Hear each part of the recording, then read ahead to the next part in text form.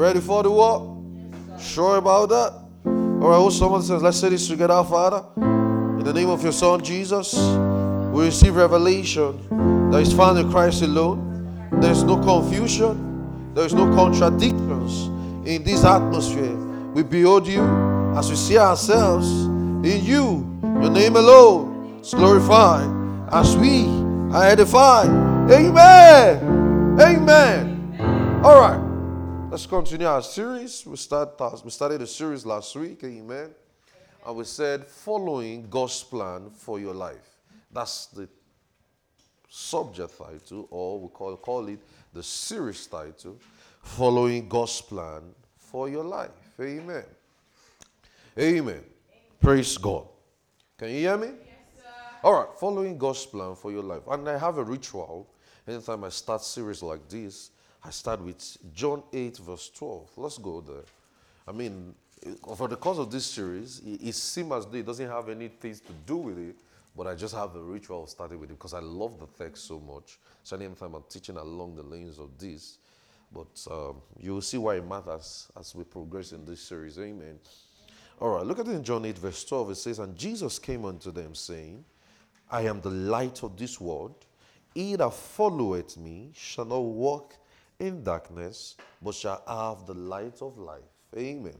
Says, he that followeth me will not walk in darkness, but shall have the light of what? Of life. So we as believers, we must understand that our life is already different, and there is a race we must follow. Amen. All right, let's go to Hebrews 12, verse 1. Hebrews 12, verse 1. Hebrews 12, verse 1. He says, wherefore seeing we also, as compassed about with so great a cloud of witnesses, let us lay aside every weight that doth easily beset us, and let us run with patience the race that is set before us. It says, let us run with patience the race that is set before us. And I told us last week, I said, there is a race we must follow, and we must run the race of your own track. And I told you last week, I said, in following God's plan for your life, you've got a lot to find out in following God's plan for your life. And I told you that we live in a world that is governed by opportunities. We live in a world that is governed by his paths, is governed by his own track. That is, we live in a world such that when you're born, they'll beat you to cry. When you're born, the next thing they will start telling you is take you to a kindergarten. You say, okay, learn this, learn that, or you start learning from A, B, C. If you grew up in a good place or in a rich place, you will learn A for ball, A for apple. Sorry, but if you grew up in a poor place or some, not let me say poor place, like in a medium place, you will learn A for Argentina, A for Accra, A for Akara, A for something. But if you grew up in a rich place, say A for aeroplane, A for A for Australia, A for A for America, something like that. But people like us, we grew up in where we learned A for apple, A for B for ball. I was telling some of you on Tuesday, I said there's a way they taught us how to learn clock when we were younger. They'll tell you when the big hand is in 12 and the small hand is in 4, is 4 o'clock. When the big hand is in 2 and the small hand is in 6, what is it? You say, I don't understand. What's big and what's the small hand? I remember I was telling some of you, I remember when I was younger, I told my auntie there, I said, but there's still another hand moving. So what is that hand? He said, that's not your business. Your own is, I can say, okay, what if the hand is in the middle? So she told me, what if the hand is in the middle? I said, it's in quarter to. He said, no. But you just say, what's the time? 10:52. I mean, life has changed.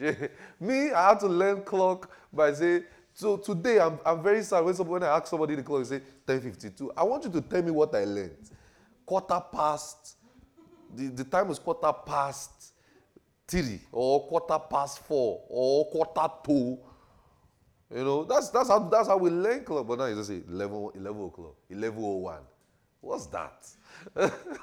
What's that? So we have different patterns of growing up. So we grew up so many ways. We grew up that way, right? So there's already that world such that when you grow up, you have what do they call it? You grow up learning kindergarten, then from there you start taking classes, and then from classes, some of you will have different ambitions. Oh, I want to be a doctor, I want to be a nurse. Some of you never even smelled the hospital. I just want to be a doctor.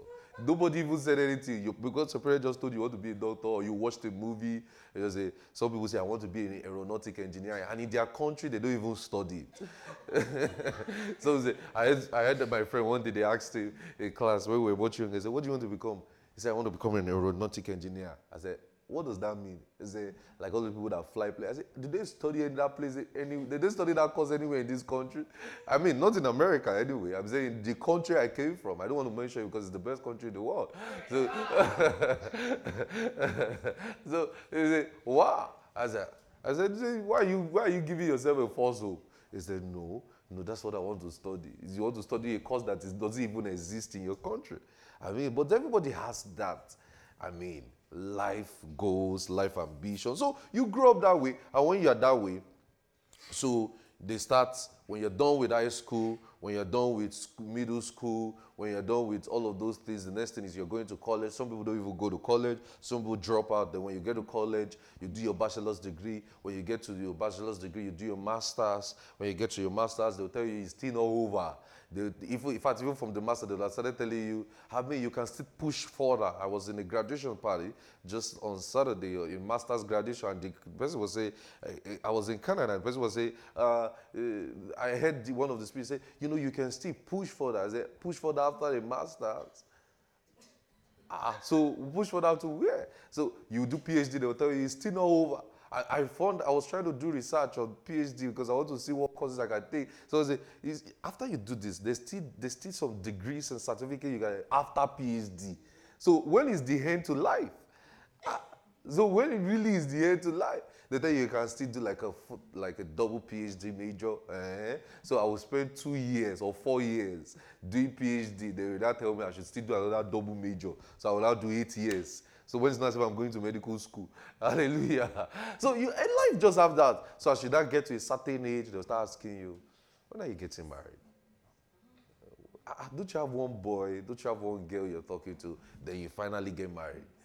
They'll ask you, when are you having? They'll start checking your stomach. They'll just be touching your stomach for you. Anything. Your face is not changing. Anything. You are just happy and glowing. Nothing. Anything. Your mother will tell you, I want to reap the fruit of my labor. I want to carry my grandchildren with my hands. Then you produce the grandchildren. And then after that, you start getting old. You start taking care of your children. Then after that, the next thing you start waiting for is 401k plan, the retirement plan. And the next thing is you die. That's exactly how life is. So if you are to follow that kind of pattern for your life, you might not know what God has called you to do. So that's why we call this series, Following God's Plan for Your Life. Hallelujah. Amen. So you need to listen to last week's message. I'm just going to assume you heard last week's sermon because I have so many things to share in this series that this series cannot bear it all. So I don't think I'll be repeating myself in this series as I used to do. So I think we studied some things last week. Just hear it. This week there's another thing to study. Amen. So we already said, it says, this Hebrews 12 verse 1, it says, let us run the race that is set before us. So that means there is a race that is set before us as Christians. As Christians, you must find out the race, the track that is set before you. So that shows, and I told you, I said, salvation is not a reward for Christianity. You being born again is not a reward. There are active words to Christianity. In 1 Timothy 4, you see in 1 Timothy 6 verse 12, you see in Ephesians 6 verse 10, it says, fight the good fight of faith, put on the whole armor of God. It says, Pray always without prayers and supplication. First Timothy, those are active words. They are active words in Christianity, and those are the things you will be rewarded for. You will see in another part where it says you should give. You'll be rewarded for all of those things. But you will not be rewarded for you just being born again. There is no reward for that because it's a free gift. But you'll be rewarded for prayer, you'll be rewarded for giving, you'll be rewarded for things, your activities in the local church, you'll be rewarded for fighting the good fight of faith, you'll be rewarded for fleeing temptations, you'll be rewarded for things in the scriptures. But you can't be rewarded for being saved. You must understand that fact. You see in Galatians 5 verse 25, Ephesians 5:18, Galatians 6:6, and 1 Timothy 5 verse 18. So there are things to do, and those things you'll be rewarded for it. When people say, a lot of people just use that statement, God is in control. And they say that statement because it's a lazy approach for them to just relax as touching the things about life. You just say, God is in control. No. Look at it, 2 Timothy 4. 2 Timothy 4. This was where we started last week. 2 Timothy 4. 2 Timothy 4 verse 7. Look at Paul. Look at what he was saying. 2 Timothy 4 verse 7. Look at what Paul was saying. He says, I've fought a good fight, and I've finished my course, and I've kept the faith. I've fought a good fight, I have finished my course, and I have kept the faith. Can we say, we said the word course there is like the word career last week, right? Occupation, if you remember that. Career, occupation. It says, I have fought a good fight, and I have finished my course. So that's why. Now, this is a guy who was alive. Now, this was a guy who was alive and he was alive and he was saying he has fought the good fight of faith and he has finished his course. Now, these guys were alive. This was Timothy. Timothy was alive and he was saying this. So that shows you can still be alive and you have finished what God has called you to do on earth. I remember there was a popular preacher, Benson Idahosa. He was about 59 years. And he told his wife, before he died, he said, I'm done preaching. I'm done with everything God has called me to do. His wife said, man, ask him to give you more work. Ask God to give you more. He said, I'm finished. I've taught the world. I've preached around the world. I've gone around all the nations of the world preaching. I just know I'm done with what God told me to do. A couple of days later, he died. T.L. Osborne, he was 70-something years. 5 years before he died, he told the world, he said, I was done with everything God said I should do. Kenneth Hagin, before he died, he said, I was done. I said, I'm done with everything God said I should do. There's even a man, I told you a story, the popular Benny Hinn. He's still alive today, but he told us some years ago, he said, I'm actually done with everything God wanted me to do on earth. He said, everything I'm just doing now is just to mentor younger people and to make sure that younger people are just okay. He said, I don't know why God is keeping me alive. I heard him say that specifically. I was watching him and I heard him say, I'm actually done with my assignment. You're going to know. You will know. So this is somebody. So now that means you can be alive and not even know what God told you to do. And a lot of people are that way. Some people are even alive and they don't even know what they are meant to do. Not to even talk of finishing. Are you getting what I'm saying? So there is a course to follow. There is a course for every believer to follow. Every believer has a course to follow. Look at Jesus. Jesus said, I must do the will of my Father while it is day. And when he's on the Mount of Gethsemane, he knew, he said, now the time is here. Are you getting what I'm saying? These are guys, they knew. Look at Elijah. When Elijah knew when he wanted to be departed. He moved. He was ready. So these are guys, they knew when their course was ended. So how do you even know to say, I have finished my course when you don't even know if you've started a course?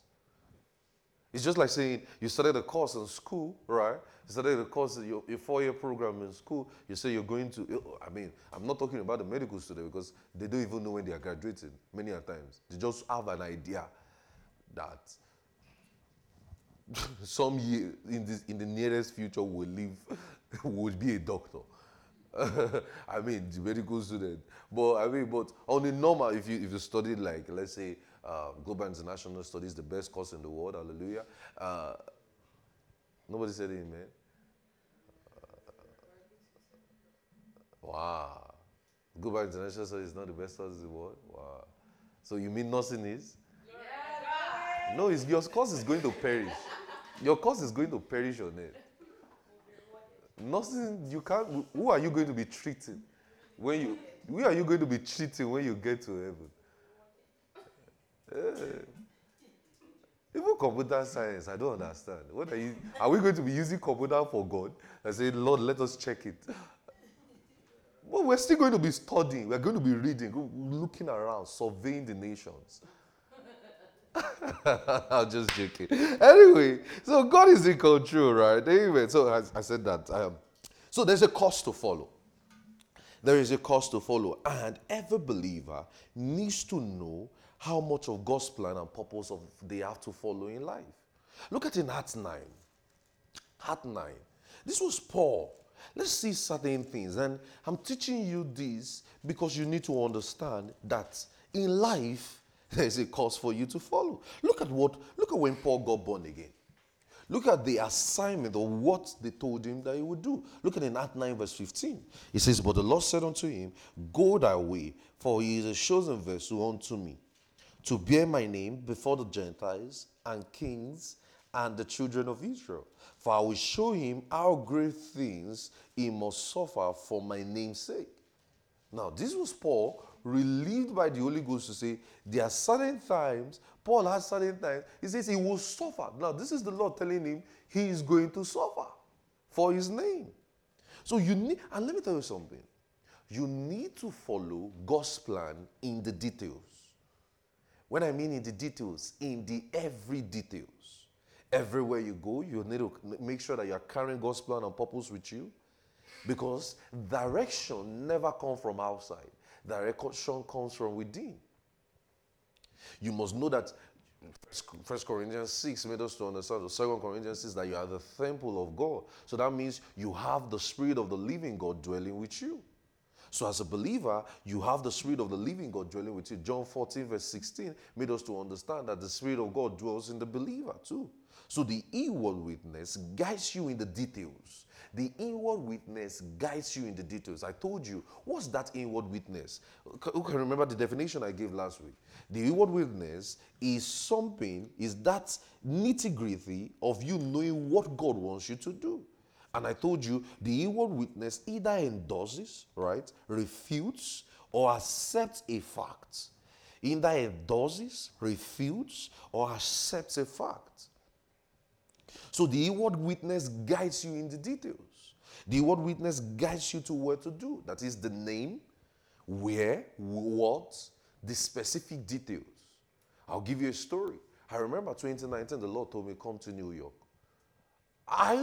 Some of you remember, some of you that were around me then will remember, I was thinking, when they said go to New York means go to Manhattan, or go to Brooklyn, go to the big city.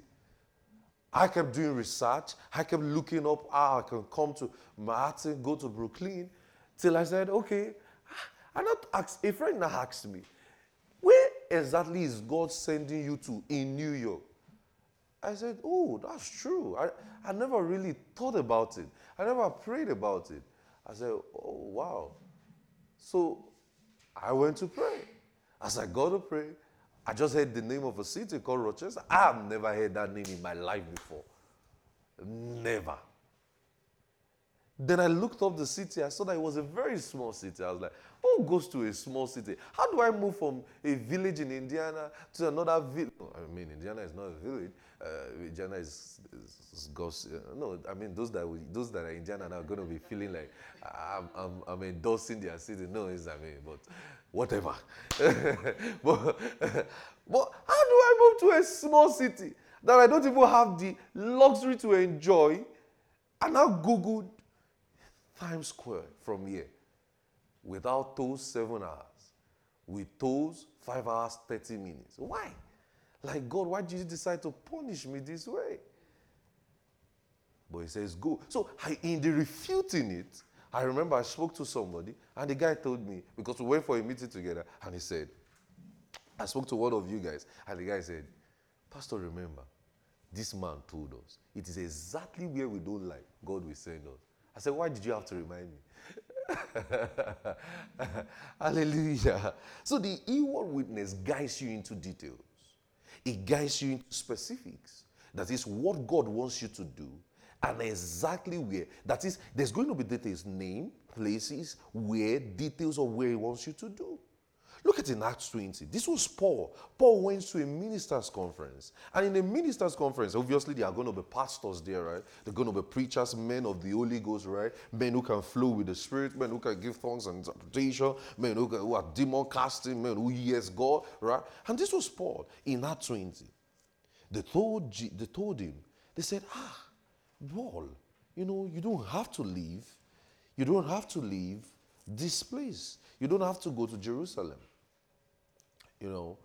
Paul said, I am going.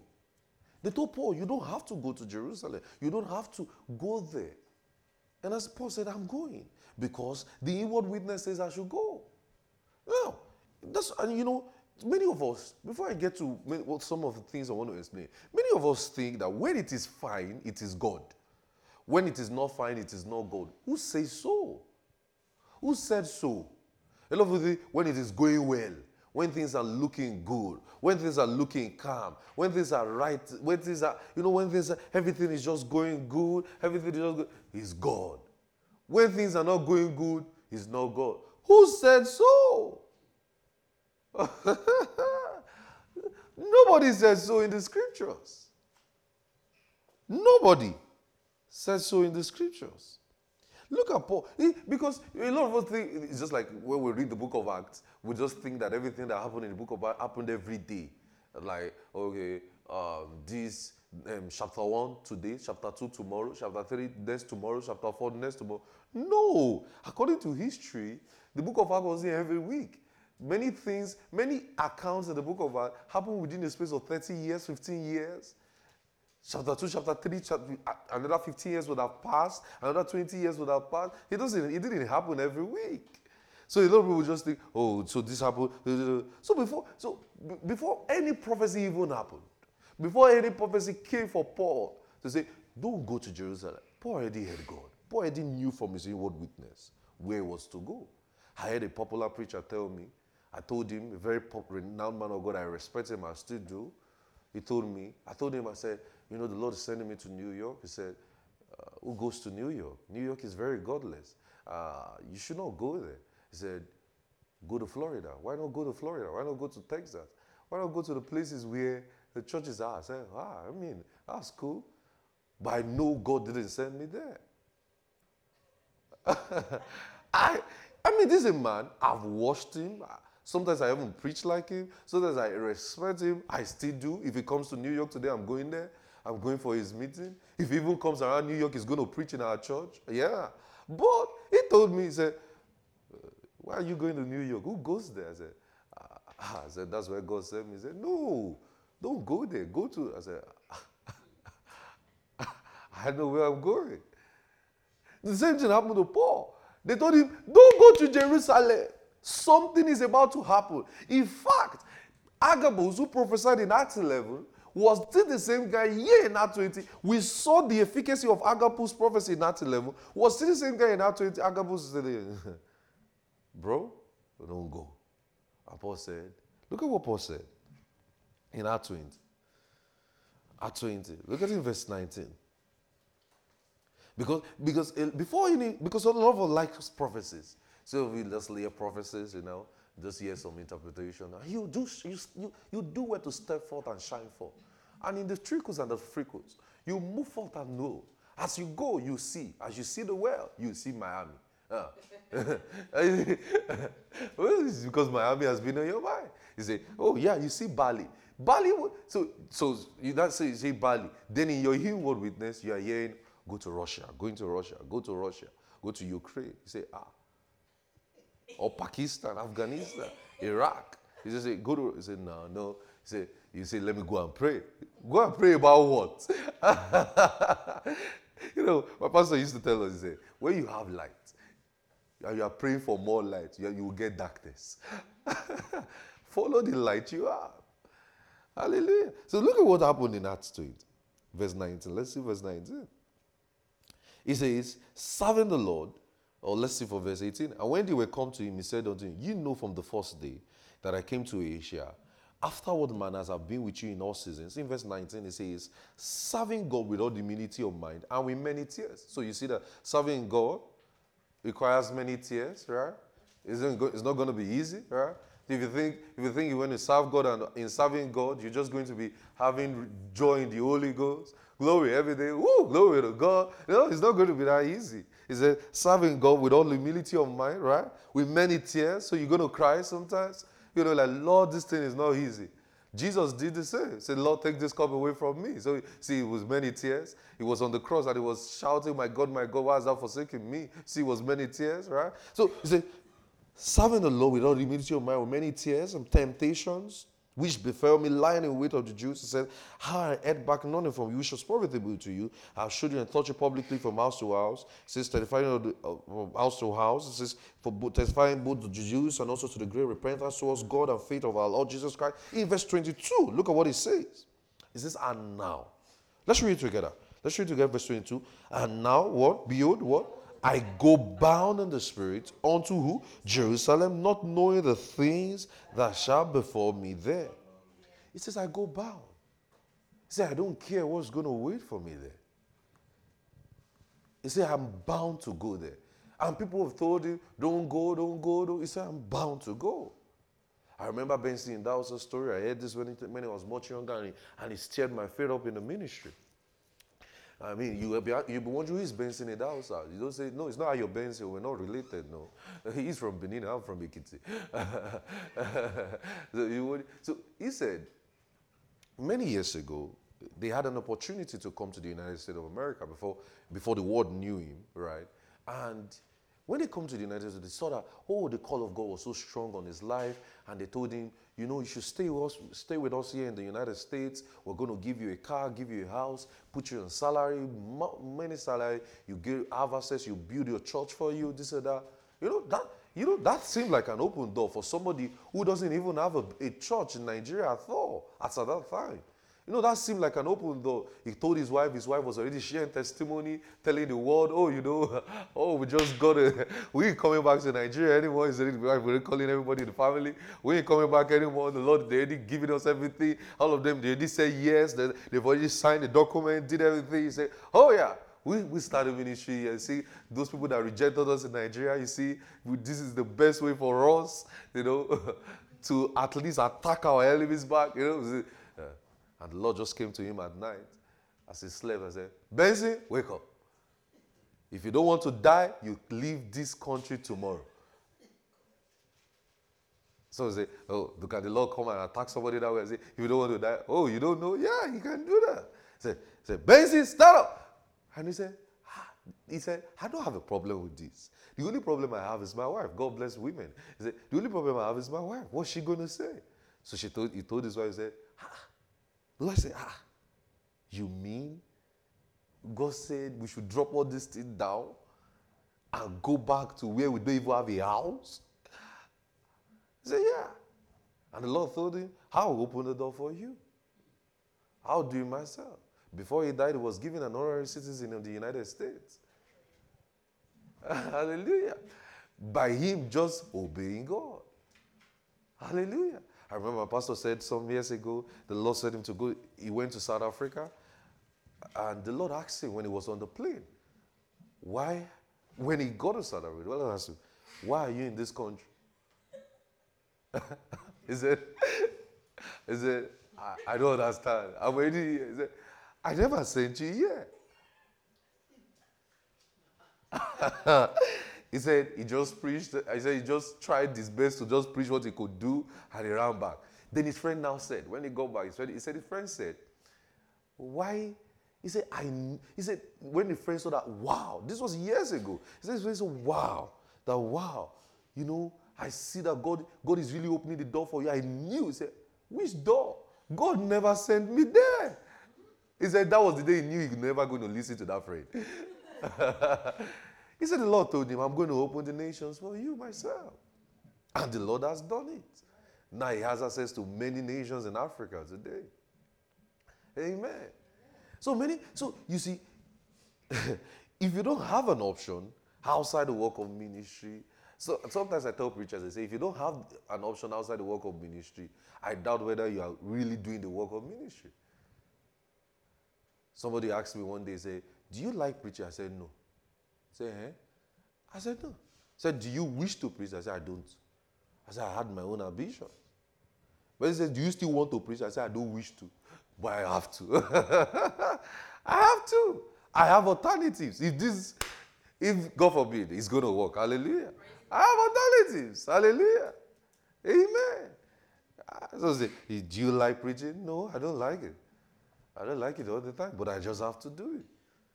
I have to do it.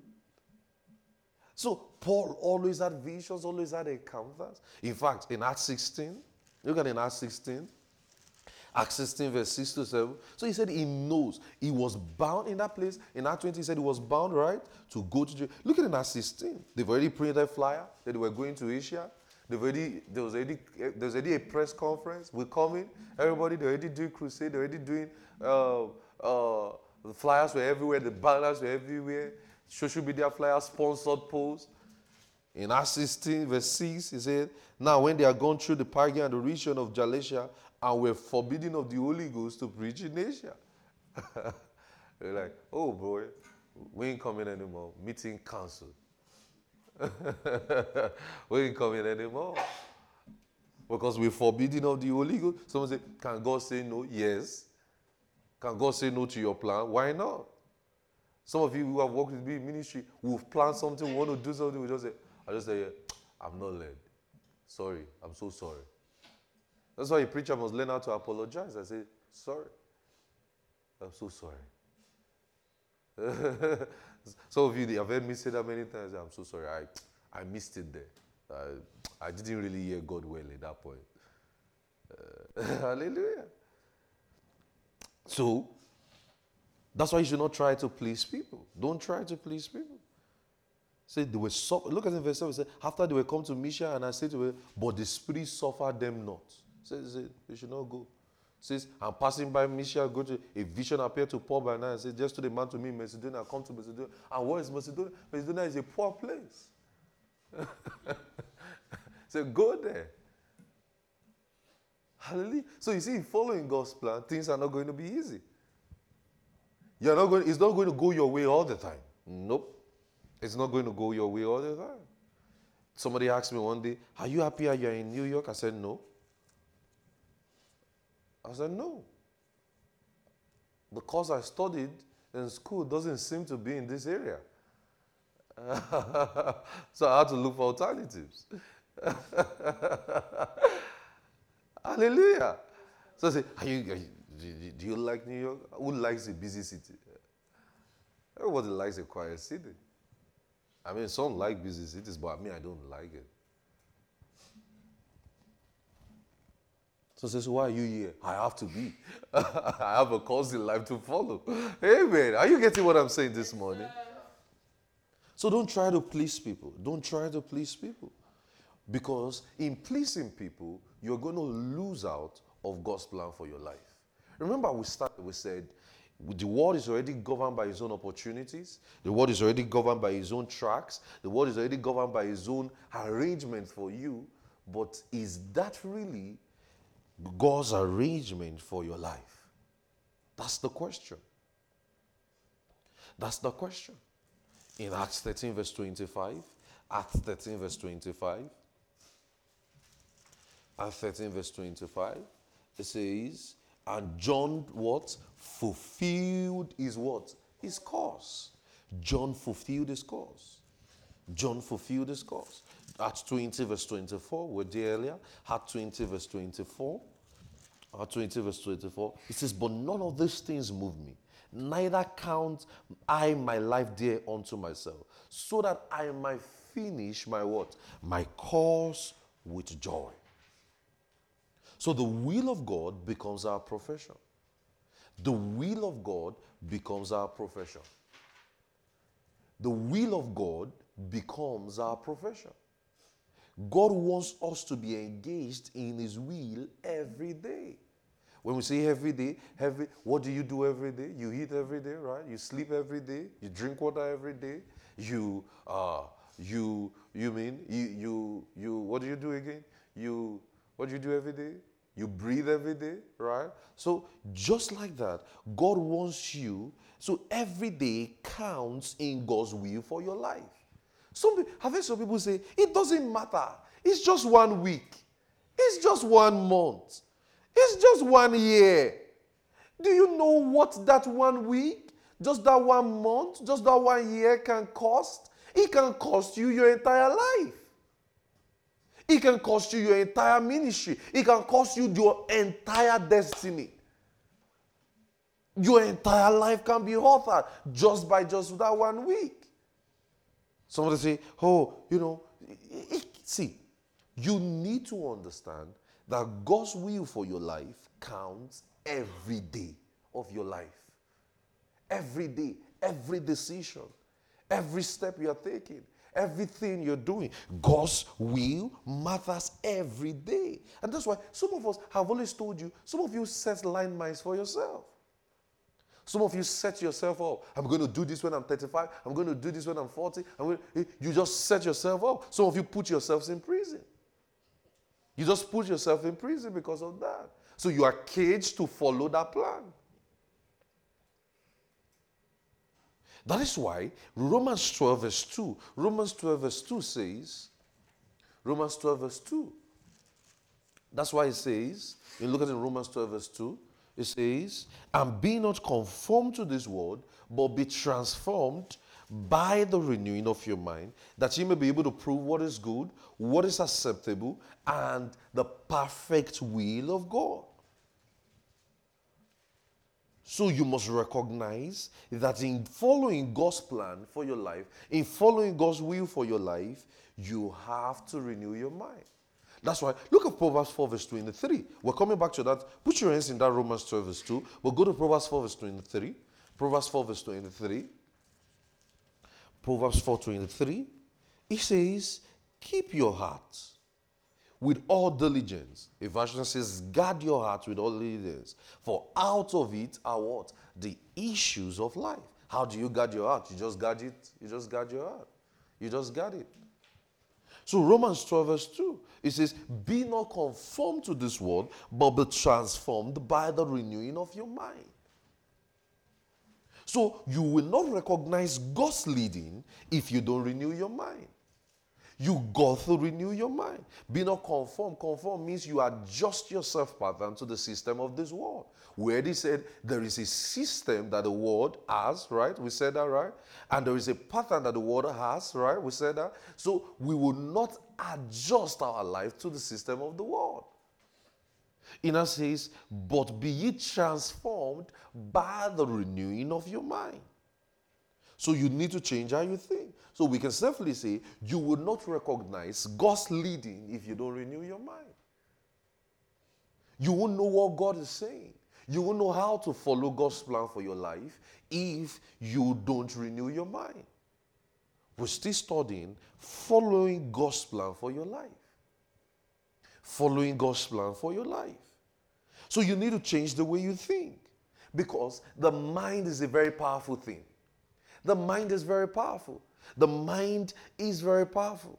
Some people hide things in their mind till they get married, and when they get married, they start bringing out things, and their partner is like, I never knew you are like this way. I never knew you're this way. I never knew. Why? Because they've not adjusted their mind. Their mind has not been renewed. A lot of people, they hear the word, just like I'm preaching to you this Sunday or every week, they hear the word, but they fail to adjust their mindset on certain areas. They fail to adjust some thinking. That's why you hear some people say, even as I am, this is still how I am. This is still how I am. Upon all the teachings you hear every week, this is still how you are. So say, this is how I was born. This is how you were born. Nobody is born with any personality. There was nobody born on this earth with any personality. Everybody was born neutral. We all develop our personalities by influences around us. By the influences around us, by the people around us, by the culture we grew up in, by the kind of influences we have around us, even by the music we listen to, even by the kind of movies we watch. by the kind of people we grew up with, by the kind of surroundings we live in. I was studying something. I did a project sometimes in school many years ago on culture, and I was doing the hip-hop culture. I think that was the project. I studied much of the culture, and I found out that, in fact, a whole lot of things determine the culture of humans. And everybody can be influenced by the most littlest thing in the world. So if you don't adjust your mind to see the world or see the world as it is, you are going to have a problem. So the first point of call in following God's plan for your life is recognizing or seeing that you need to renew your mind. The first point of call means you need to renew your mind. A lot of people can be sitting in the will of God for hours and never know. A lot of people can be sitting, let me bring it this home literally. A lot of people can be talking with even somebody that God wants them to marry and they never know. Why? Because their minds are not renewed. Some people can be talking and just talking with a friend. They'll keep calling the person friend and keep calling the person friend till they make a mistake and marry somebody else because they failed. And do you know why? Because there are some things that is clogged on their mind, right? They have certain things that their minds are not renewed to. That's why they are not married. Or when they marry the wrong person because they fail to see the will of God for their life. A lot of people can be saying, okay, a lot of people can be in a state for so long and not know that that's where God's plan and God's will is. So renew your mind in when I mean every area, I mean you're going to expose your mind. When I mean every area means every area. You're not going to take a stance and say, no, this side, I'm not going to put this side. I remember when I was even much younger, I sat down with myself and I said, I'm going to expose my mind to every aspect. Every aspect needs to be renewed to God's word. In fact, there was even a time I stopped watching marriage seminars on TV because I felt like, how does people who don't know the word teach me marriage? That was just a plan that I just had because I needed to feed my mind on the word so much. I mean, some people who don't even know the left and right of the Old and New Testament, and they will not be teaching. That was just my bias, right? I mean, I've grown past that now. That was just my bias because I needed to expose every area of my life to God's word. Don't leave any area of your life and say, this is who I am. This is my temperament. Upon all the words you've heard, you still have the temperament. Upon all the Sunday service, all the Tuesday service, all the Bible seminar, all the teachings online, you still have a temperament. Some say, I'm Scorpio. I'm a Scorpio. I'm a Libra. Is that still who you are? Upon all the words you listen to? So renewing your mind is the first point of call. Like I said, a whole lot of people can be daggling around the will of God for their life and they will never know. Why? Because they failed to see it because they have an unrenewed mind. I remember many years ago, I was to go to an high school. I've gotten admission to the high school, right? I mean, it was a very good one, very cheap. I mean, my father can even afford it at that time. My mother just said, you know what? No. For some reason, my mother just said, you know what? No, I don't want him to go to this school. My father was wondering, why? I mean, he passed the exam. I passed the exam once in a sitting. I don't used to do well in maths, but if for some reason, that maths, that common entrance, I did well in that exam. And my mother was like, my father was like, hey, let him just go to this one. My mother said, no. Then my mother opted to another school that I didn't even pass the common exam, the entrance examination once. I had to take it like twice or three times. My mother said, this is the school I feel like you should go. I believe my father was like, when I didn't pass it the first time, my father said, you see, you should just go to this one. My mother said, no, I don't, something is just off about our school. I'm like, what's there? I mean, all my friends are going to this school, let me just go there. My mother said, no. My mother said, he's going to take the exam again. For some reason, they don't take that kind of exam again because my school was very, very, very strict. They don't take that school. If you don't start in the very first year, you can't enter again. So my mother's like, and I don't even know how they open the slot for a second exam. They rarely do it. So I took the second exam. I don't think I passed it. My mother said, we're going to wait for a third exam.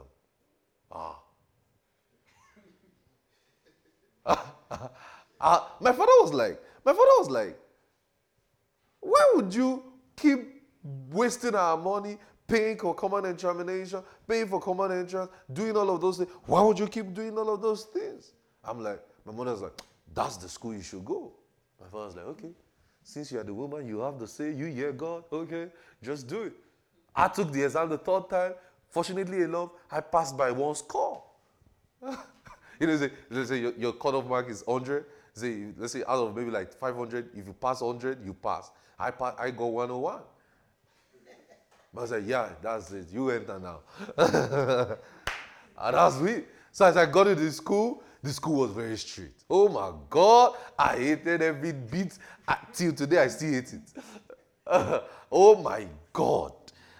But you know what? That was the school I got born again. Hallelujah. That was where I got born again. I'll share with a friend someday. I think over the weekend we were having a conversation. And I said, I just did certain things. My mother caught me and they just preached to me and I got born again there. What if I never went to that school? That means I may never be a preacher. Hallelujah. Amen.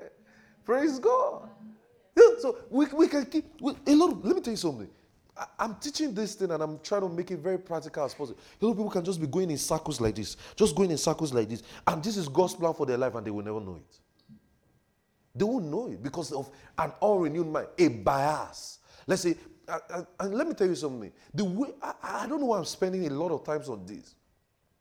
The way the world has gotten now is such that you can watch a movie and the movie can stay so much on your mind, change your thinking pattern, change your adjustment, change everything. Just like how we are not seeing homosexuality and LGBTQ community as a crime anymore. You know why? We've watched too many movies in America to see it as norm. I remember when I was much younger, you see a man and a woman or a man and a man together, you're going to be disgusted. I mean, does it mean it has been happening for time immemorial, obviously? But you know what happened? The culture of movies pushed it to our face that it has become a norm. So you know what happened? This is summer now. When you see a woman and a woman together in the mall, you're just going to see it as a norm. You're not going to have an irritation anymore. Why? Our minds have adjusted to it. So you hear somebody saying, I don't want to marry a man anymore. I want to marry a woman. That can be God's plan for their lives. But you know what happened? They've gotten an adjustment from another world. How many of you are following what I'm saying this morning? Yes, so in following God's plan for your life, in following God's will for your life, you've got to renew your mind. You've got a lot of renewing of your mind to do. So you've got to renew your mind. You've got to understand that when you do, you will recognize what God is telling you to do. You've got to understand that when you renew your mind, you will understand what God is telling you to do. But if you fail to, see, a lot of people can be talking to their future partner and they can be in so much hatred towards that person. Why? The person's leg is very ashy. The person's hands are the person is not well kept. His hair is not well combed. And they've been talking to their future partner that God wants them to marry. They just because they watch so many movies of how they say your husband must be tall, dark, and handsome. If he doesn't meet this criteria, it's a red flag. And you know all this 5 minutes talk on Instagram, people just try to blow. They are not even following what they are saying. They are just trying to do content for you. I figured that they're just trying to blow. They're just trying to have content on their profile. They are not even following what they are saying because there's too much content to follow. Too many rules to follow. I stumbled on one last night. I was trying to prepare for service. I just picked up my phone. I don't even know why. Probably it's just so that I can say this morning. And I was just looking at my notes. I just picked up my phone. I just saw one guy on my Instagram, and I just tried to check his speed. Say, man, do this one rule. Then I clicked on another one, do another rule. Then I looked at almost 15 videos, several rules. Which one am I going to follow? And I asked myself, is this guy really following all the rules? Obviously, no. I'm telling you the truth. See, the social media world, all of us are just deceiving ourselves. When you post a fine picture, does that mean that everything is going well with you? No. But everybody will like it and say, go girl. Now, we live in Gen Z, whatever, say, Paul, fire. Say, you ate it. Give them. If it's a guy, say, OG. So many things like that.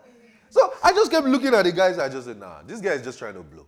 He's just trying to, boost his contents on social media. So they just do 2 tips. They say, 2 tips. They will not put a solo music on the mouth. They say, man, look very carefully. That must be a red flag. Even the person talking doesn't know red flag. So you live your life by following or people who just want to be content creators, they just post certain things on social media, and somebody told them to post it, and just to gain traction to their page, you follow it. You see, if he just, if his mouth is smelling, it's a red flag. So you, the future husband that God has programmed for you, his mouth smelled when he came to you, said, because of what I read, I can't talk to this person. Just buy him a toothpaste. Or give him a Listerine. Simple. It's that simple. I don't know. See, the way the social media world is, to date or to marry has become more complicated as we think. And it's going to keep getting more complicated. That's why it seems like we have more divorce in our today's world than in the olden days. Because once you are tired, you move. They'll tell you, once you don't enjoy your marriage, if there is no love, it's not every day. Say, love. I've seen my parents. I don't think they love each other, but they are just there. They're just there. I don't think they love each other. I think the only day they love each other is maybe on their birthdays. In fact, I called my mom on her birthday. My dad wasn't around. My father told my mom was telling me that my father told her, said, don't worry, we'll celebrate the birthday when I come back. That's 1 month later. Now he has come back, they've not still celebrated the birthday. They're just tolerating one another. But some people say, once you can't find the love, it's a red flag. It's time to move out of your house. Now, divorce has become a norm. Really? See, now, so now, that means, now let me tell you something. You're going to enter a marriage, right? Because if your mind is not renewed, you're going to enter a marriage and you're going to have divorce as an alternative somewhere. Now, once you make a mistake like this, so some people are signing prenup because they don't know anything can happen. So once it just happens, so they are conditioning their mind. I've given you 1 warning. Warning 2. Warning 3. I warned them several times. So you will go to Steve Wicko's show, or Jerry Springer's show, or court, or the judge. That's how somebody came to I watched one judge. She's a woman, and she's part of this popular judge. Somebody came to the court and said, the reason I don't love him anymore is because he cooks for me too much. And he's making me fat. That's why I could not go to gym. The judge said, come on, say it again. She said, he's cooking for you. He said, yeah. He said, in the night when I'm trying to sleep, he's just going to give me 3 square meal. The whole court screamed. The woman was like, you mean you came to court today to report your man for cooking? For you? He said, yes. That's why I'm fat like this. Now, look at the kind of world we live in. Are you getting what I'm saying, guys? So if you don't renew your mind, You're going to enter a relationship thinking, I got to divorce someday. This is, if I ask you, even later like the man, you're like, it's not going to be for life. As you're getting to it's not going to be for life. As I'm looking at the way he smells, I'm just going to tolerate it at this dating stage. But once we get into the marriage, and I give him like 4 warnings. You know, some people have some bias in their mind. Just 3 warnings. And the last one, I can't bear it. So warning 1, I've given you, just like your job. Warning 1, then the second one, written warning. I've sent it to your email. I've discussed it with you, verbal and written one. Then the next one, I'm going to have suspension. You got to renew your mind. Some people can be so fixated on a job. I'm going to get this job. I'm going to get this job. And they have failed to see another option. Are you getting what I'm saying? So some people can be saying, oh, this is. That's why I told you, don't set a line minds for yourself. I stopped doing that thing many years ago. So people say, when I'm 30, I'm going to have my life this. So you are working at what you have said. And that might not be what God is saying. When I'm 50, so this has to be settled. This has to be settled. Yeah. And when you are 50, God is just saying, maybe you're starting your life. Kenneth Hagin said, when he was 45 years in ministry or so, that's when he was just starting the exact thing that God wanted his ministry to reach the world with. I mean, 45 years in ministry, everybody will have been celebrating, right? Say, oh yeah, I've done some work. That's when he just started River Bible Training Center that took his ministry all over the world.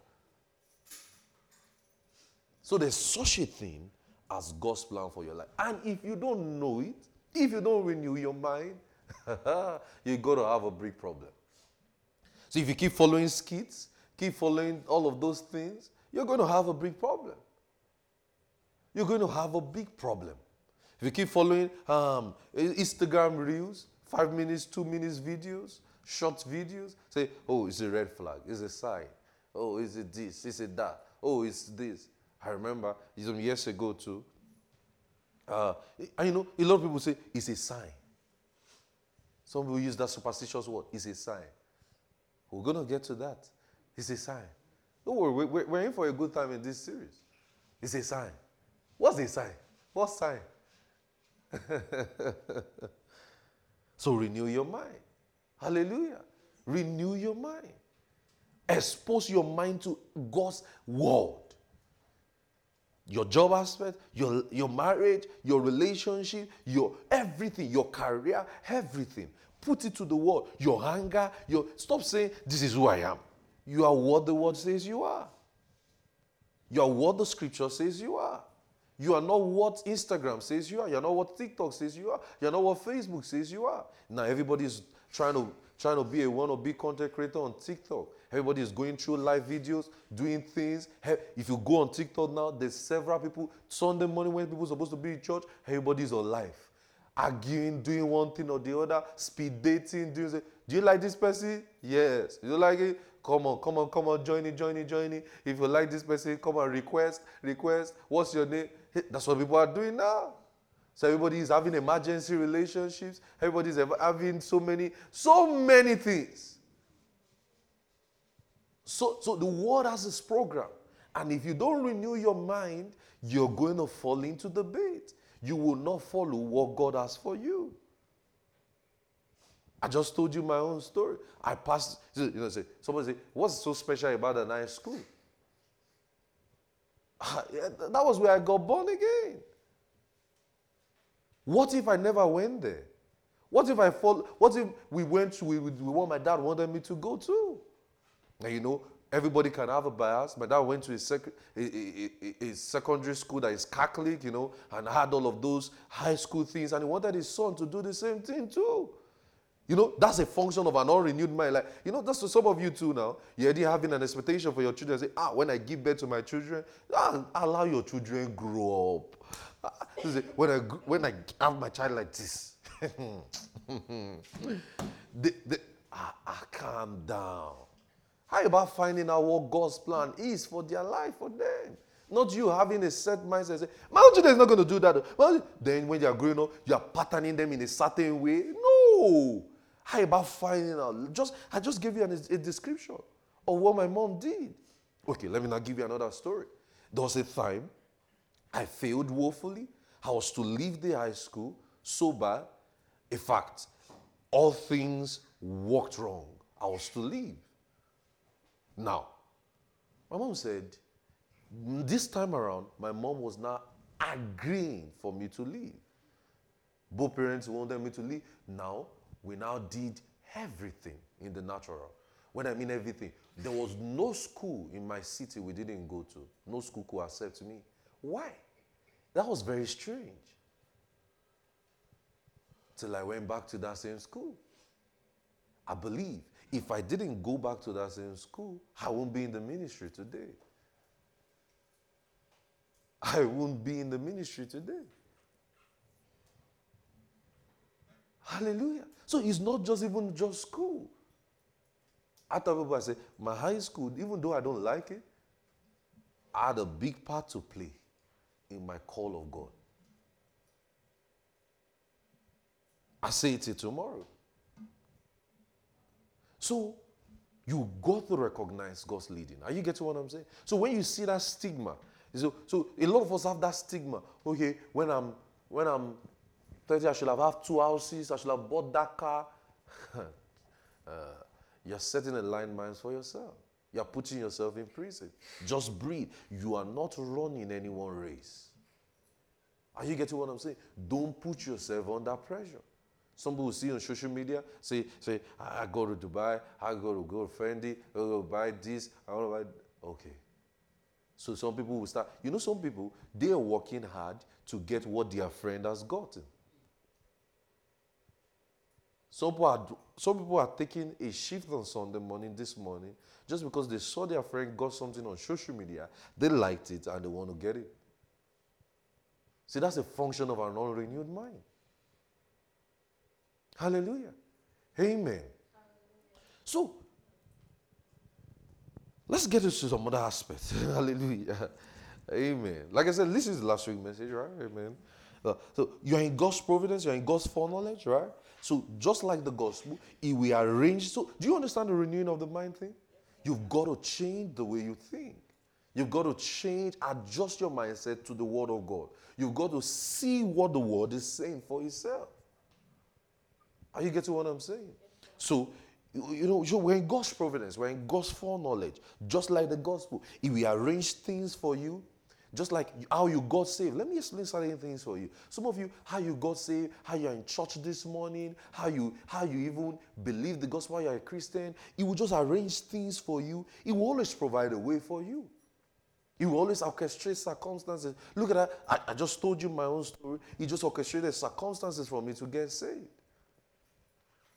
So people will always be part of God's will for your life. You cannot displace people. Men will always be part of God's plan for your life. That is, your pastor, your church, your friends. That's why you should not treat them with offense. You shouldn't leave certain God's given relationship with offense. A lot of people just get so offended. Some people have failed to see why they are in that family. Why do you think you were born to that family? Why do you think you were not born to another family? When I was much younger, I used to think, why was I born to this family?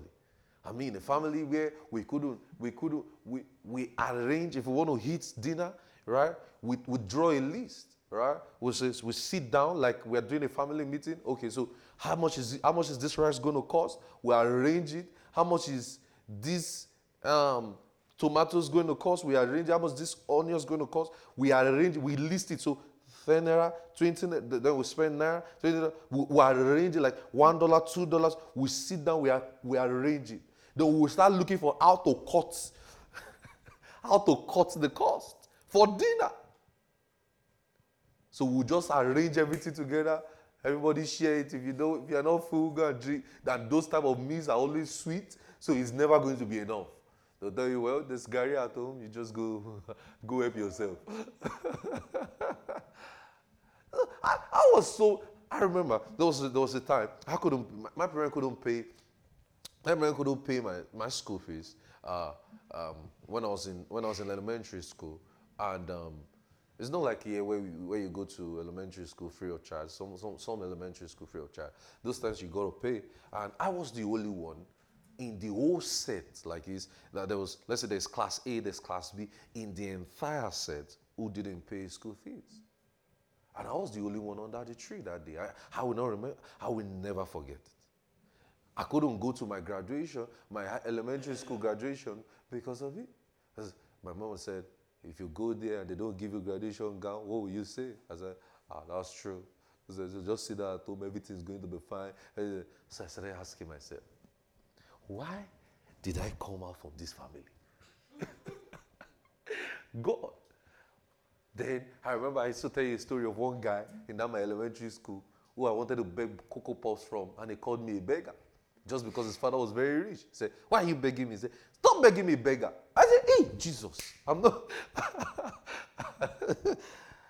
His father was very rich. When you say very rich, I mean stinkingly rich. You know this kind of student that, how many of you, when you're much younger, there are some students in your class that you're just praying that they have their birthdays in school days, not on the weekend. That their birthday must fall on Monday to Fridays. If not, you're going to miss out if it's on the weekend. How many of you had those kind of things? Just if their birthdays are that day, oh boy. Oh, the whole class is going. Those are not the days to miss class. If you miss school that day, you're in trouble. You missed heaven. You know. So different things like that. So people will always be part of God's plan and God's way for your life. Your church will play a bigger role. Your pastor will do. Friends will do. Supernatural friends will do. And that's why you should not treat them badly. You should learn to handle relationships with care. Many of us have burnt a lot of bridges in our relationships. When you look at what God has given you, a lot of people, see, that's why you see some people are backsliding, because they walked away from God's arrangement from their lives. Many a times God orchestrates certain people to come to their lives, just like Paul and Barnabas. You see Paul and Barnabas' story. The utterance was majorly for Paul, but Barnabas was to tag along and be like his helper and be like all of those things for Paul and all of those things. But the Bible says in Acts that they had no small dissimulation. In Act 13, he says, separate me, Paul and Barnabas, for the work here to have called you. See, in Act 15, the Bible says they had no small dissimulation about themselves. They had a big fight. And you know what? Barnabas went his way, Paul went his way, and we never heard about Barnabas again. Somebody say, did he do well? Yeah, he's doing well, but the Holy Ghost never told us again. The Holy Ghost didn't want us to know what he's doing again. If the Holy Ghost wanted to tell us what he was doing, it would have been written.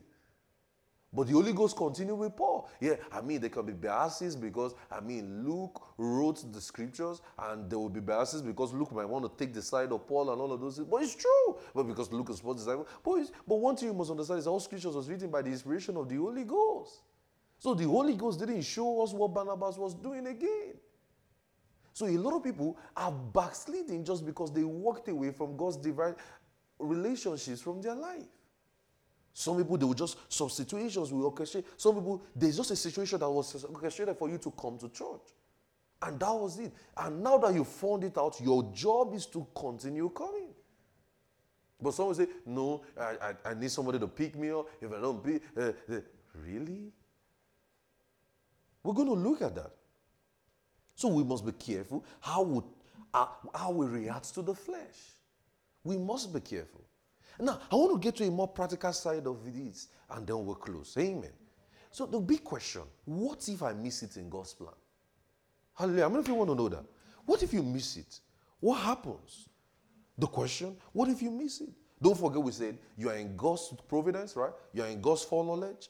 Just like the gospel, you will arrange things, you will arrange situations just for you to get saved, just for you to get established, right? You will arrange all of those things just for you.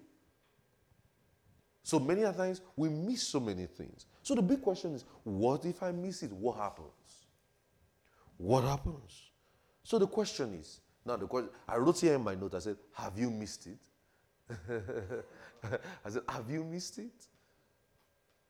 Somebody say, I just realized that I've missed it in certain things. As I've been teaching last week, I missed it in certain things. I missed it in that place. I should never have gone to that place. I should never have done that. I should never have been in that place. I should never have gone in that direction. I should never have picked that job. I should never have, taken that offer. I should never have gone in that direction. I should never have, it's going to happen. We're going to miss it sometimes. How many of you felt bad? How many of you have ever felt bad that you missed it before? How many of you just know it within your spirit and say, I missed it. I just know I missed it. How many of you felt that way before? It's normal. I've felt that way too before. But knowing that you miss it is actually God's plan for your life. Someone say, really? Yeah. Knowing that you missed it, knowing that you missed it is God's plan for your life, because correction and instructions are part of God's plan for your life. Corrections and instructions are part of God's plan for your life. Some people say, I've missed it in my career. I've missed it. Oh, I should never have broken up with that person. Oh, I've broken up with that person. Oh, I should never have even seen that person. Our paths should never have even crossed paths. This some people just like that. I would just apply this relationship. A lot of people have been in certain relationships. They say, oh no, I should never have met that person. I should never. I had to have made those mistakes too.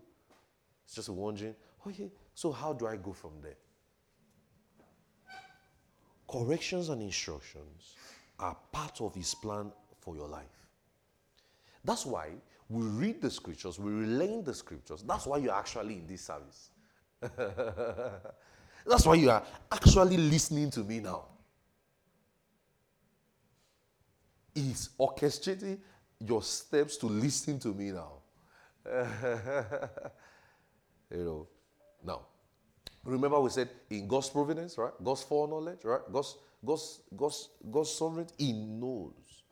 So now listen to this very carefully, and I want you to take this down very well.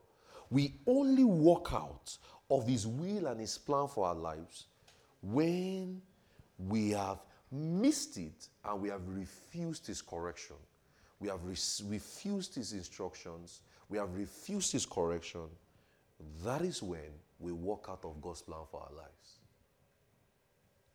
So if you have found out that we miss it, repentance is part of His plan.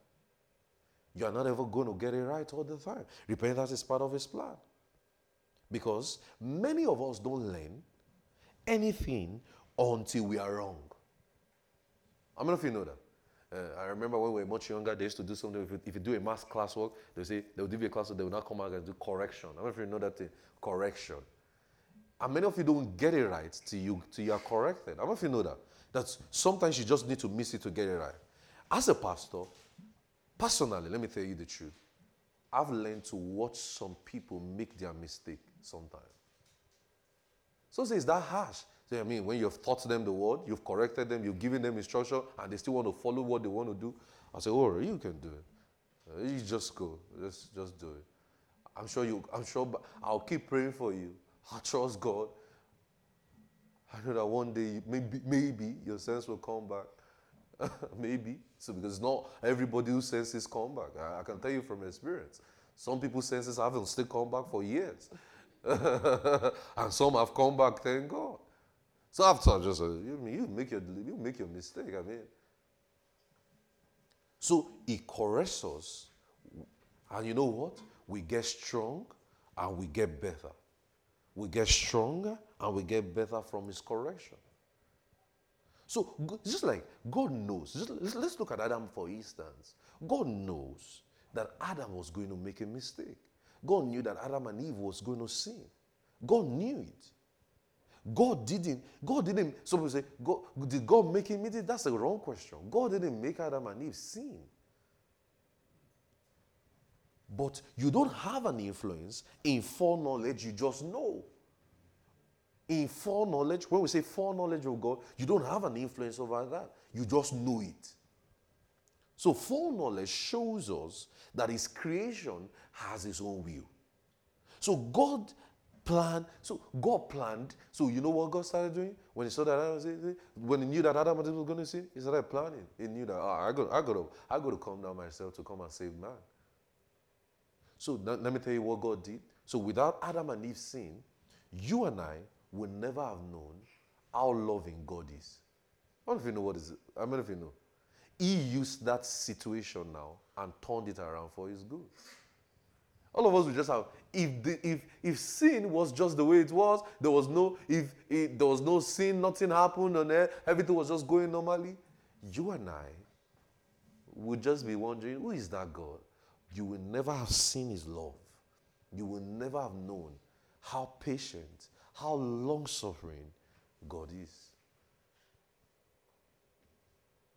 So he predestinates and chooses to say, just like Judas. So God always, now see, that means if you make a mistake, he has a way of turning that bad, right, and making it good. But you're going to learn your correction, right, and you're going to get stronger, right, you're going to get better, right.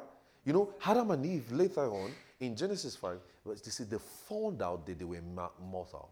They found out that they were men. They came to a realization of it. Are you getting what I'm saying? Look at Judas. Judas did a bad thing. Judas betrayed. Look at Pilate. Pilate did a bad thing. They crucified Jesus. They did all of those things. But look at what happened. Jesus used the negative. What was the negative? He used that to bring life. Hallelujah. Glory to God. That's the God and Father of our Lord Jesus. He used death to give us life. So such that when we believe the gospel today, you and I will not see death anymore. He used persecution, he used rejection to bring out his suffering, to bring out things. That's why you see in Romans, go to Romans 8, everybody, quickly. Romans 8, verse 28. Are you learning something, guys? Don't forget, what's the big question we're asking? What if I miss it, right? What if I get it wrong? What happens? All right, look at it in Romans 8, verse 28. It says, and we know that all things work together to them that love God, to them that are called according to his purpose. To him he did foreknow, right? To him he did predestinate. When we say in the foreknowledge of God, he just know it, right? He doesn't influence, right? It says, to him he confirmed to the image of his son that he might become firstborn among many men. Moreover, he did predestinate them to be called. And he called them and he also justified. And he justified, he also glorified. He now says in verse 31, what shall we then say to these things? If God be for us, right? Who shall what? Be against us. In verse 32, he that spared not his own son, right? But delivered him for us, how shall he not with him freely give us all things? So God has worked everything out together for our good. Hallelujah. He has worked everything out together for our good. Look at Joseph. Joseph talked a lot. Joseph was that guy who was always putting out everything. We say, what's on your mind? On Facebook, Joseph will put it out. I see my father buying for me. What's on your mind? My brothers are buying for me. Joseph was that guy who on his WhatsApp status, he was always commenting. Now that you cannot do voice recording on a WhatsApp status, Joseph was that guy who will record his brother. I just had a dream. Brethren, hear what I dream. My father and my brothers are going to bow down for me, and the chiefs and everything. Joseph was that guy, he talked a lot. He put out so many details. He put out so many information. But you know what? You know what happened?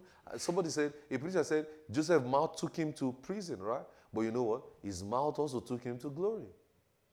Hallelujah. So that's why when the brothers came to him in Egypt, he couldn't talk much. He hid the information. He has learned now. He has gotten wiser. Are you seeing it? He has gotten wiser. So when his brothers came, he knew how to keep secrets. Now he has grown up. But what happened? God used his mistakes and turned it around. So if you have missed it, don't shut yourself out. Yeah, I know you missed it in that relationship. You should never have met that guy. All right, you've gotten stronger. You've learned an experience. Many times, there's an experience for you to learn. Hallelujah. There's an experience for you to learn. I know you should not have taken that job. You should not have gone in that route. You should not have done that. There's an experience for you to learn. It's going to be useful for somebody else tomorrow. As a preacher, many times when I make a mistake and I say, oh, this or that, I just say, oh yeah, I'm going to use this to teach someday, and this is going to bless lives. I just know it. I just say, oh yeah, I'm going to use this to teach someday. I'm going to bless lives. Amen. I just know it. I remember I told you a story. I told some of you a story some weeks ago. I said I found out recently as I was praying in the bush one day, and the Lord told me, said, you know, that thing you did in ministry for 4 years, I never sent you to do it. I was like, whoa. I said, I never sent you to go there. I never sent you to be in that place. I said, wow. I said, for 4 years? I said, wow. But you know what? If I didn't go there, if I didn't do it, I wouldn't have met some of you. Hallelujah. So you see, he turned it around for good. Amen. That's why. So don't shut yourself out, right? Everybody will miss it. I'm going to miss it too. Even in ministry, I remember there was a time we were holding miracles and strength. I told you, no, that's not what God wanted us to do. We missed it there. There were times, I remember there was a time we decided to say, no, let's take it down. Oh, let's do this. This is not time. There's time we wanted to embark on a journey. We said, oh no, this is not now. There are times we've gathered materials, we've set statistics, we've drawn the plans. Oh yes. I remember there was a time we wanted to start holding crusades all around. I said no. I said, oh, this January will set up. We said, nah, it's not a time. Everybody, it makes sense and everybody's not. I said, no. That's why even as a preacher, I've learned to say sorry. I said, hey guys, I'm not so perfect that I cannot come to this pulpit and say, hey guys, sorry, I missed it there. I just that teaching I taught you something. I remember my pastor said, I learned the teaching of giving was when he taught a series on giving so wrongly that when he looked at it again, he said, oh, wow, he just came back. He said, nah, there's nothing on giving. He doesn't know because he has taught it wrongly. Hallelujah. So he had to miss it to get it right. So he had to redraw the things and say, oh, no, that's wrong. You know? So he will use our carelessness and our mistakes, and he will turn it around for our good. Hallelujah. That's because he's God. He knows how to do it. So in his plan, he sees that there's going to be mistake. He sees that there's going to be, oh, you're going to meet that bad friend. You're going to meet that person. You're going to make that mistake. You're going to take up that wrong job. You're going to go in that direction, that wrong place. You're going to do something that he never sent you to do. You're just going to go that. You're just going to take up that part that is not in his plan and his course for your life. You're just going to. So he sees it. But let me tell you, the time you resist it, the time you resist his correction, the time you resist to see it. Many people say, oh yeah, I've been wrong, and they stay wrong. They just oh yeah, I know I'm wrong. Some people say, it's just like some people say, I know I'm supposed to be preaching, but I don't want to preach. I've heard people say that. I mean, they've heard several teaching, they've heard several sermons. You pray with them, you do so many things. Just like some people are supposed to be in service this morning. Say, oh, I know I'm supposed to be in service. I know God wants to use me, but I'm not interested. I mean, there's nothing God is going to do by that. You're going to keep wallowing in your mistakes. Are you getting what I'm saying? So if you resist his correction, you resist his admonition, you resist it, you will be out of his will. So all of those people, some people say, I know I'm supposed to be serving God. I know I'm supposed to be preaching. Some people say, I'm not supposed to be a choir. I'm not supposed to be singing. I'm not supposed to be doing something in the work of me. I'm not supposed to be, but, you know, and the fact is, they've known it for so long. But you know what? They've just chosen not to accept their correction, not to seek help, not to seek repentance. And you know, many times, how many of you notice that when you miss it, there just seem to be a door. Like you just meet somebody who will just correct you. How many of you know? Or there'll just be an utterance you will hear. How many of you that has happened to you before? I remember many years ago I wanted to miss it in ministry, right?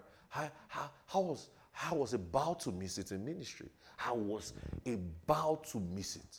When I mean miss it, I was about to take a long step. And you know, you know that story I always tell you that I've not just linked it together, but I'll link it today. You know that story I always tell you that I went to a place and they were praying and I almost ran away. If I never, somebody just saw it and just said, you should give my mother to give me. I was at that verge of missing it when I met that prayer meeting. It's as though God would just orchestrate. So you just miss certain things. Your schedule will just be orchestrated to a church. You just say, oh yeah, and you will just hear something, and you just say, oh, this is it. And you know what you do? You will stay in line with that thing. You will know that, okay, this is how I got it right. This is how I'm going to keep getting it right. God is never going to change how He works. So if he has been using your pastor for you, you know that this is your pastor forever. If he has been using your church for you, then you know that's your church forever. Then He's not going to change how it works. It's going to work with that circumstance. But many of us, we never learn. Even as a custom, I learned this from my pastor. I don't despise criticism. If you criticize, I can correct you and tell you this and that. But if you criticize even my message, I will listen to you. And I will go back and think strongly about what you said. Because that can be God's way of talking to me. But it's when I see that, okay, I align certain things, I say, okay, this is not ours. Okay, there's so many people that cannot speak to my life. Because I know these people don't even have the authority to do so. Are you getting what I'm saying? So many times, personally, if I'm missing it, I just need to hear certain things. It's just a voice I hear. It's just a text message. It's just something. I just know it. In Jesus' parable, everyone got better as they were corrected. So, but if you stay and say, I'm not forgetting the difference now. If you say, okay, I know I've missed it. I know I'm supposed not to do. I know this is the path I'm supposed to follow. This is where I'm supposed to be. But you choose not to. You're going to step out of God's way for your life. That is when you start missing it in God's way for your life. Some say, okay, what about when I've gotten married to somebody that I'm supposed not to get married to? Okay, and I cannot break up the marriage. This is that. Well, He's going to work it out for you. Hallelujah. The first step is you have recognized that you're wrong. It's not the next thing. Is not now I'm divorcing. Now I know I'm supposed to be. No. He's going to orchestrate the salvation of your partner for you. Hallelujah.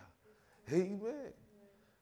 So in that concurrence and providence, you will see God's plan. Even the fact that you're in that family, you will see the reasons why you're in that family. So many of us have not still learned to appreciate why you're in that family. That's why I say, I don't want to be a man, I want to be a boy, I want to be a girl. So I say, I see myself as I identify as a girl. I identify as a boy girl. What's that? That's just because you have not learned to appreciate that there is a reason God made you that way. So you've got to learn, right? You've got a lot to learn. You've got to learn to walk in love, right? That's why even when you're in that family, you've got to walk in love. Even when you're in that church, you've got to walk in love. Even when you're that pastor, you've got to walk in love because He's going to keep using that person for you. So when you walk out of things like that, right? Light, are you seeing it? You start missing it in God's plan. Some of you, this is where I'm supposed to be. I'm not supposed to go to that state. I'm not supposed to go to that place. Is it too late? No, it's not too late. That's why you're hearing this sermon this morning. Amen. So you're just the one that's going to adjust yourself. And you know what? There's just going to be a turnaround where they'll just be like, hey, but is it always going to be smooth all the time? Remember how we started? We said many tears in serving God, right? Yeah. It's not going to be easy. In 1 Samuel 8. Because, let me tell you something. A lot of people don't know that God uses suffering to mature us. He uses a lot of suffering to mature us. They were asking for a king in 1 Samuel 8. Israel was asking for God was like, I'm your king. Israel said, no, we don't want an invisible king. We want a king that we can see. We want a king that we can come. And so someone was like, Lord, what do we do? And they said, give us a king. And the Lord gave them Saul. Who was Saul? Saul was that guy who missed it too. So you will learn as you move on, right? I'm going to keep learning. I'm not perfect myself.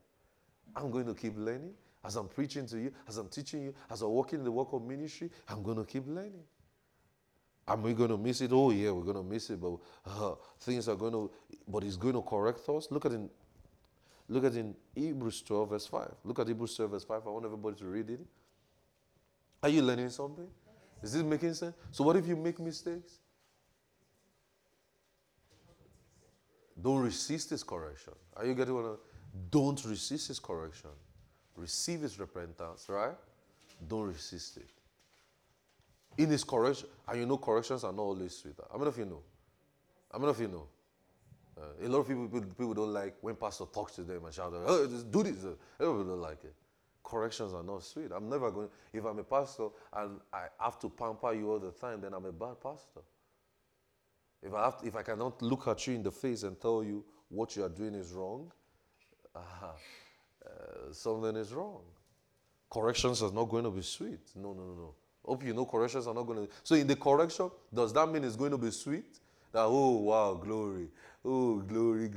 In the correction of Joseph, was it sweet? He had to go to prison. He had to go to Potiphar's wife before he got to the throne.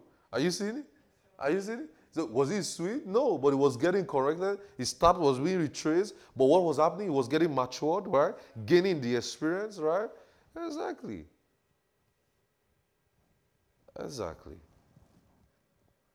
Now look at it in Hebrews 12 verse 5. It says, and ye have forgotten the exhortation which speaketh unto you. It says, my son, despise not the chastening of the Lord, nor faint when thou art rebuked of him. So you see, the Lord corrects people, right? He says, don't be faint when you are rebuked. That is, don't be angry. Don't feel weak. Why is the Lord correct? A lot of people don't like services like this where they feel like they are attacked. Why they are attacking me? So you mean I will go and drop that job? Yes, go and drop it. Say, hey, you mean I will not go in that direction? Yes, don't go. Some people don't like it. Say, what are you trying to say? Are you trying to say this? No, it's just God's plan for your life. Some people don't like it. But this is God. He does that. It says, for the Lord loveth whom he chasteneth and scourges. When he says scourges, it means he used Cain.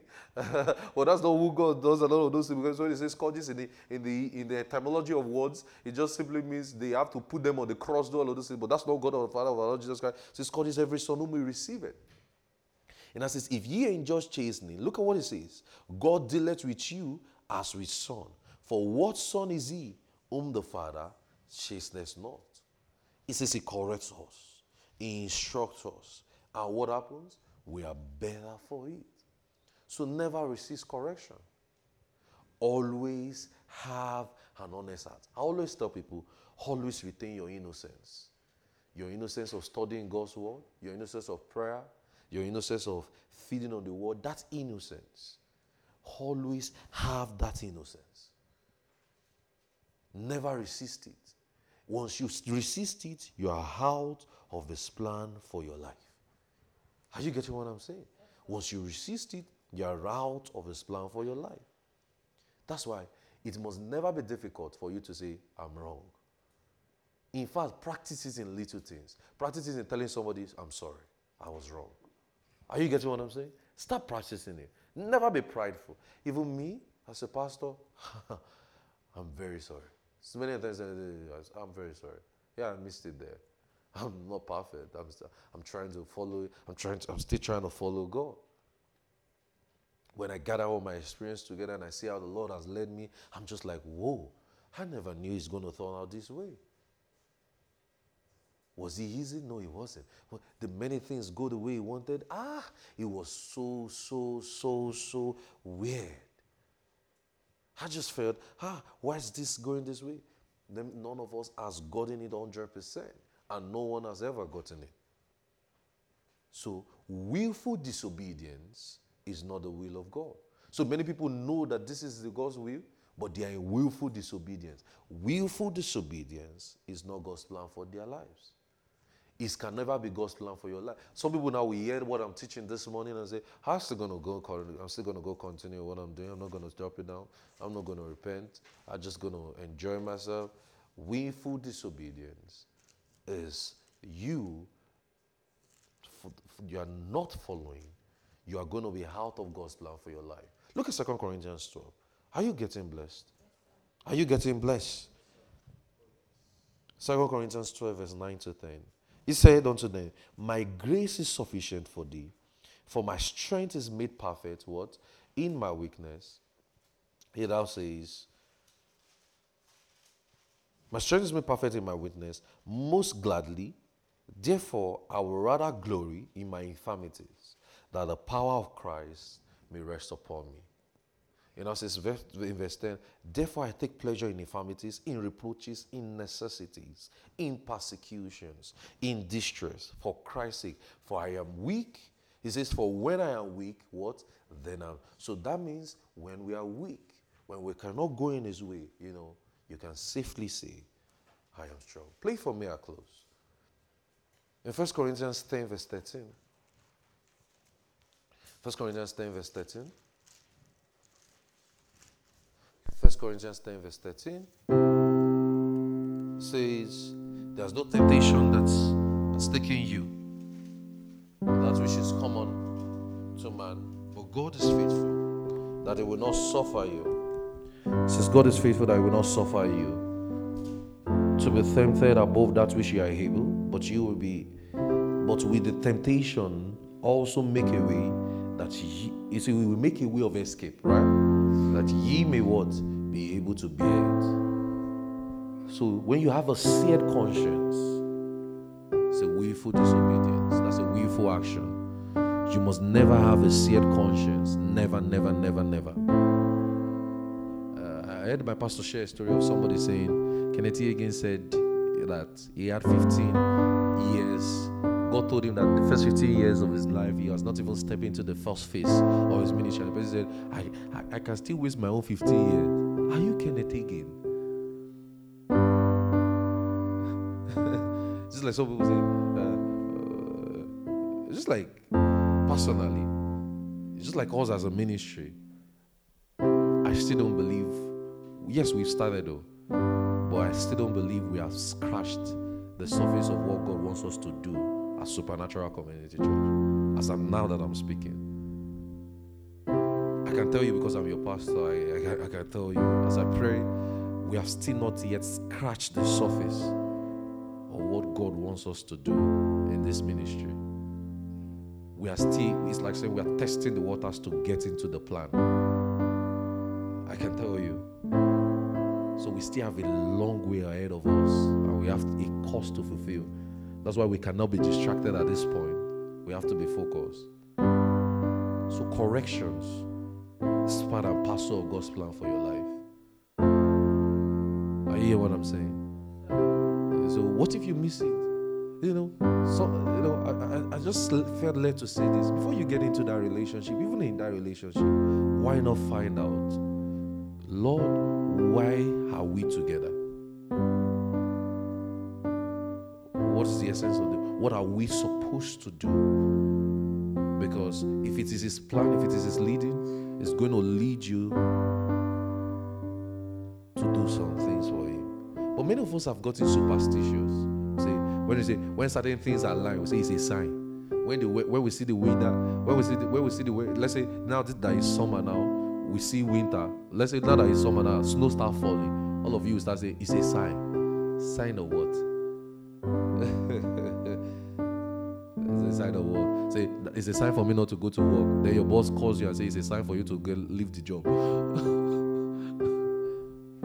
So take advantage of every correction, right? Take advantage of every correction. Are you hearing what I'm saying? Like I told you, there was something I did in ministry for 4 years. And God told me just 2 weeks ago, said, I never sent you to do it. Was it tough? Yeah. Was it painful? Yeah. Was it everything? But you know what? It thought that I would never have met some of you. So I worked in my plan, but it turned that around. But you know the beauty about it? I remember 2019, he told me, he spoke to me very audibly, said, because I used to say it so strong. I used to tell people, I don't want to be a pastor. I don't want to be a pastor. I don't want to be a pastor. I don't want to preach. Then he told me in 2019, I will never forget. He said, why have you said you will not be a pastor when I have called you to be one? And I knelt down in that field that day, Shagamu, I will never forget, and I started repenting. So I said, Lord, I'm sorry. I accept your will. I accept your call. I accept what you want me to do in life. I used to tell people, I will never be a pastor. I will never preach. Just like my pastor used to say, tell people years ago to himself too. He used to say, he never was called to be a pastor. He never was called to. He used to say, so I used to say that. I used to say, I was never called. But I can tell you from that day, as I go back, our ministry took a shape. Some of you that were there, you knew it. Things changed. Things changed. Well, he used to say, I will never be a pastor. And that was the very meeting the Lord told me, this is where I'm sending you to. Why? Because now I've seen my correction, right? I've seen my mistake and I've acknowledged his correction. So now he can now freely walk me into his plan. Are you seeing it? And I can tell you from that day, our meetings changed. How many of you noticed? Things changed in our meetings. That things changed in our ministry. We started seeing more hand of God there. Our meetings started having different dimensions. And we knew this is what God wants us to do for life. So in God's plan, it's not going to be about your comfort. It's not going to be about, but it's going to be about His glory. It's not going to be about your comfort. It's not going to be about, oh, it's sweet, it's rosy. Like I told you, He uses suffering to mature us. So you will go through tests and trials. You will go through several pains in life. And you know what? It's making you get matured. It's making you gain experience. If I never went through certain things in ministry, I probably would not know how to pastor a church today. Amen. So, if you have made mistakes, it's part of God's plan. Amen. Amen. So things are already set to help you in that plan. But remember what I said. Don't have a willful disobedience, right? When you see that you made a mistake, what do? You acknowledge it. And you receive His correction, right? And you take the correction, not just receive it and say, okay, Lord, I receive your correction, and you still go back to do what you're doing. No. So every mistake is an opportunity to learn. That's why many times I tell people, I like people to make their mistakes. Amen. Just pray the Holy Ghost for yourself. I know the Lord will speak to you this evening, this morning. Pray in the Holy Ghost. Following God's plan for your life. Pray in the Holy Ghost. Pray in the Holy Ghost. Pray in the Holy Ghost. Following God's plan for your life. Mistakes are part of it.